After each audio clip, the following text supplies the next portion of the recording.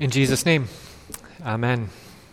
Today we are continuing our series called God Values as we take a look at some of the things in our world today, our modern 21st century world that are valuable to God, that are worthwhile to Him. And as you can see today, we are focusing on the topic of outsiders, but really this is going to be a sermon touching on immigration, something that has become very polarized and political in our world today, although I certainly don't think it needs to be that way. But before we jump into our topic for today and take a look and listen to God's Word, what I'd like to do is to start with a story. It's a story of this woman here that you can see and her 3 children. This is a woman, for me in many ways, that helped put a face on immigration. This is a woman for whom I helped build a home, the home that's actually behind her there, that yellow wall. It was during one of my trips that I've told you all about to El Paso, to Isleta Lutheran Mission. And me and about a dozen others built that home that you can see for this woman and her 3 young children. She had been living in this dilapidated trailer that was falling apart, and so we came alongside of her, helping her to have a home. She helped give a face to immigration for me as she told me her story of life in Mexico, as she described the fear and the hopelessness she felt there, how she watched friends and family members get shot, some in her own front yard. She described how she had nowhere else to turn. She had gone to the authorities and they hadn't done anything. She was literally at the end of her rope. And when she fled the border and came to America, she said it wasn't because she wanted to take advantage of the system or to live off the fat of the land, but because she was literally, she felt, running for her life and for the lives of her children.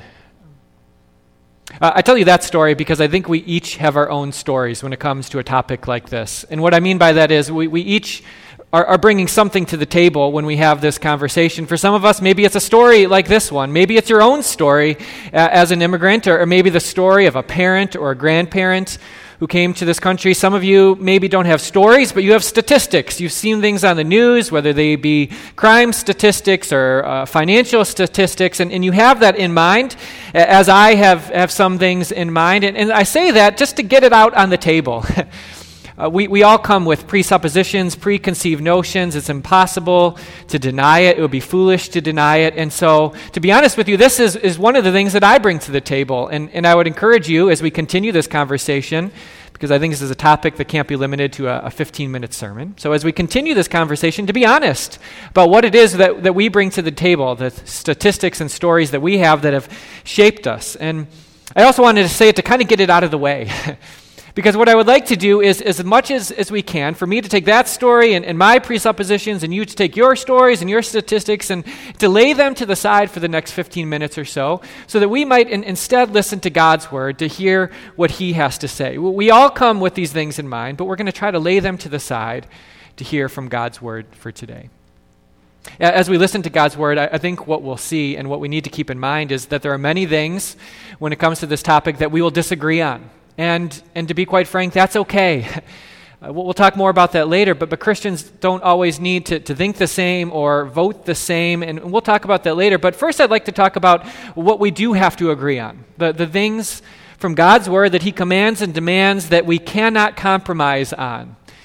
There are 2 that I'd like to focus on, but the first is this command from God, and you've heard it before, to love your neighbor. There are no ifs, ands, or buts about this. We hear it in places like Matthew chapter 5, verses 43 to 44, where Jesus Himself says, "You have heard that it was said, 'Love your neighbor and hate your enemy.' But I tell you, love your enemies and pray for those who persecute you." I think what Jesus is reminding us of as we hear this command, love your neighbor, He's reminding us that neighbor is a big term. It is an inclusive word. It is meant to bring people in, welcome people in, not keep people out.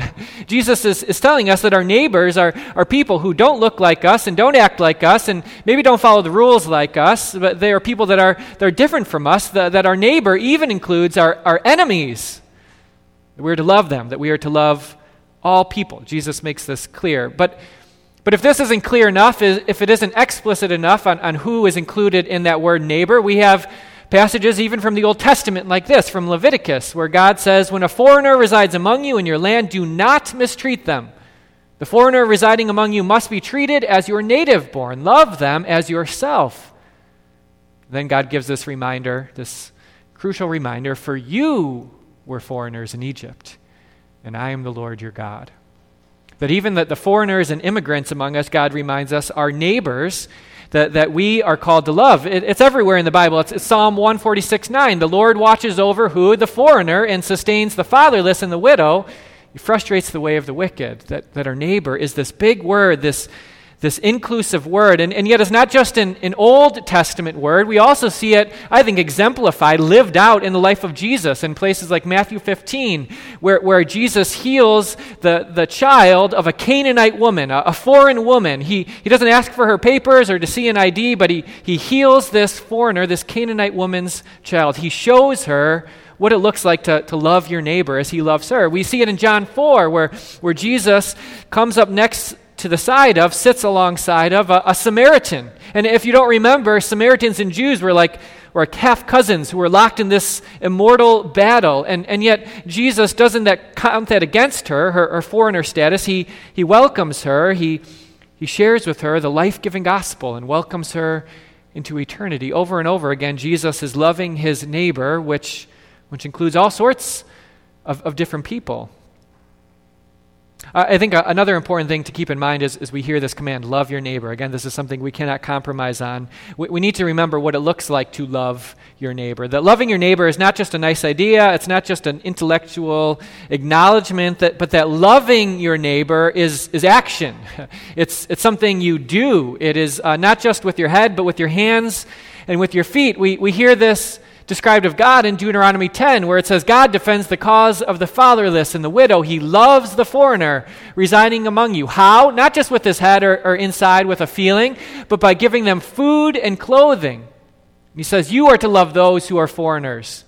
The implication is you are to love them as God loves them by giving them food and clothing and a roof over their heads. That loving your neighbor is lived out in action.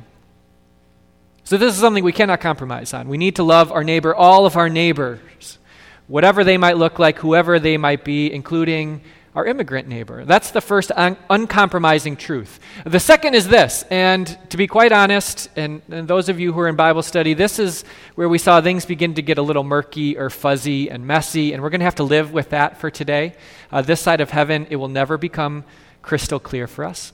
Because the second uncompromising truth is that we must obey and submit to our authorities. And this is everywhere again in the New Testament, places like Romans 13:1, where God says to us, let everyone be subject to the governing authorities, for there is no authority except that which God has established. The authorities that exist have been established by God. That God put our politicians and their policies in place. That some days is hard to wrap our minds around, but it is the biblical truth. That no matter what you think of the person or the policies they institute, that they somehow are not a result of our votes, but are from God. We also have this passage from 1 Peter 2 that says, submit yourself for the Lord's sake to every human authority, whether to the emperor as the supreme authority or to governors who are sent by him to punish those who do wrong and to commend those who do right. Again, God's saying that our politicians and their policies are from him and that we are called to submit to them, to obey the rules of the land. Now, you might not like the rules, but the truth is I think we all recognize we need rules. When it comes to any topic, including immigration, there needs to be some structure.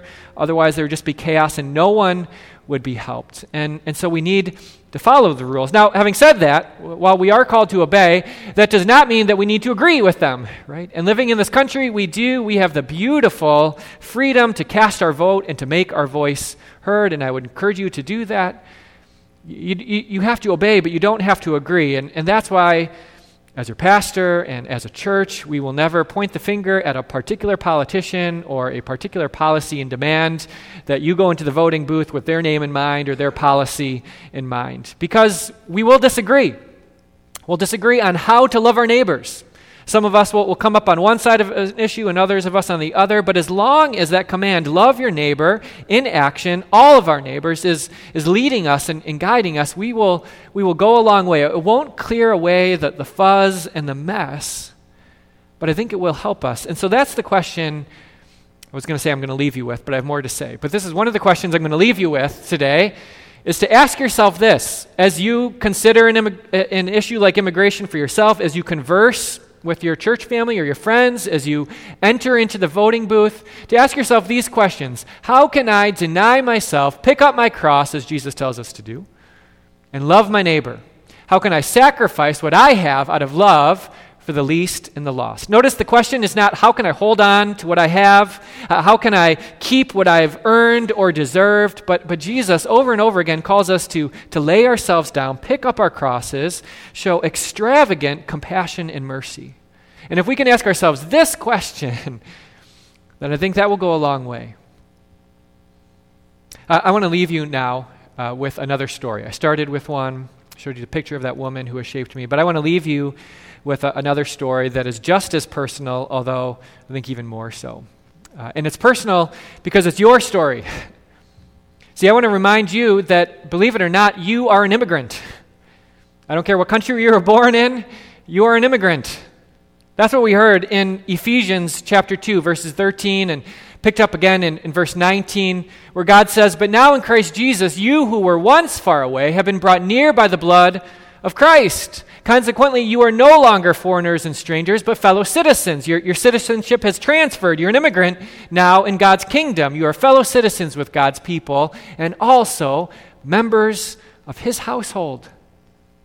See, the truth is that before Jesus came into our lives, left alone in our sin, we were citizens of the world.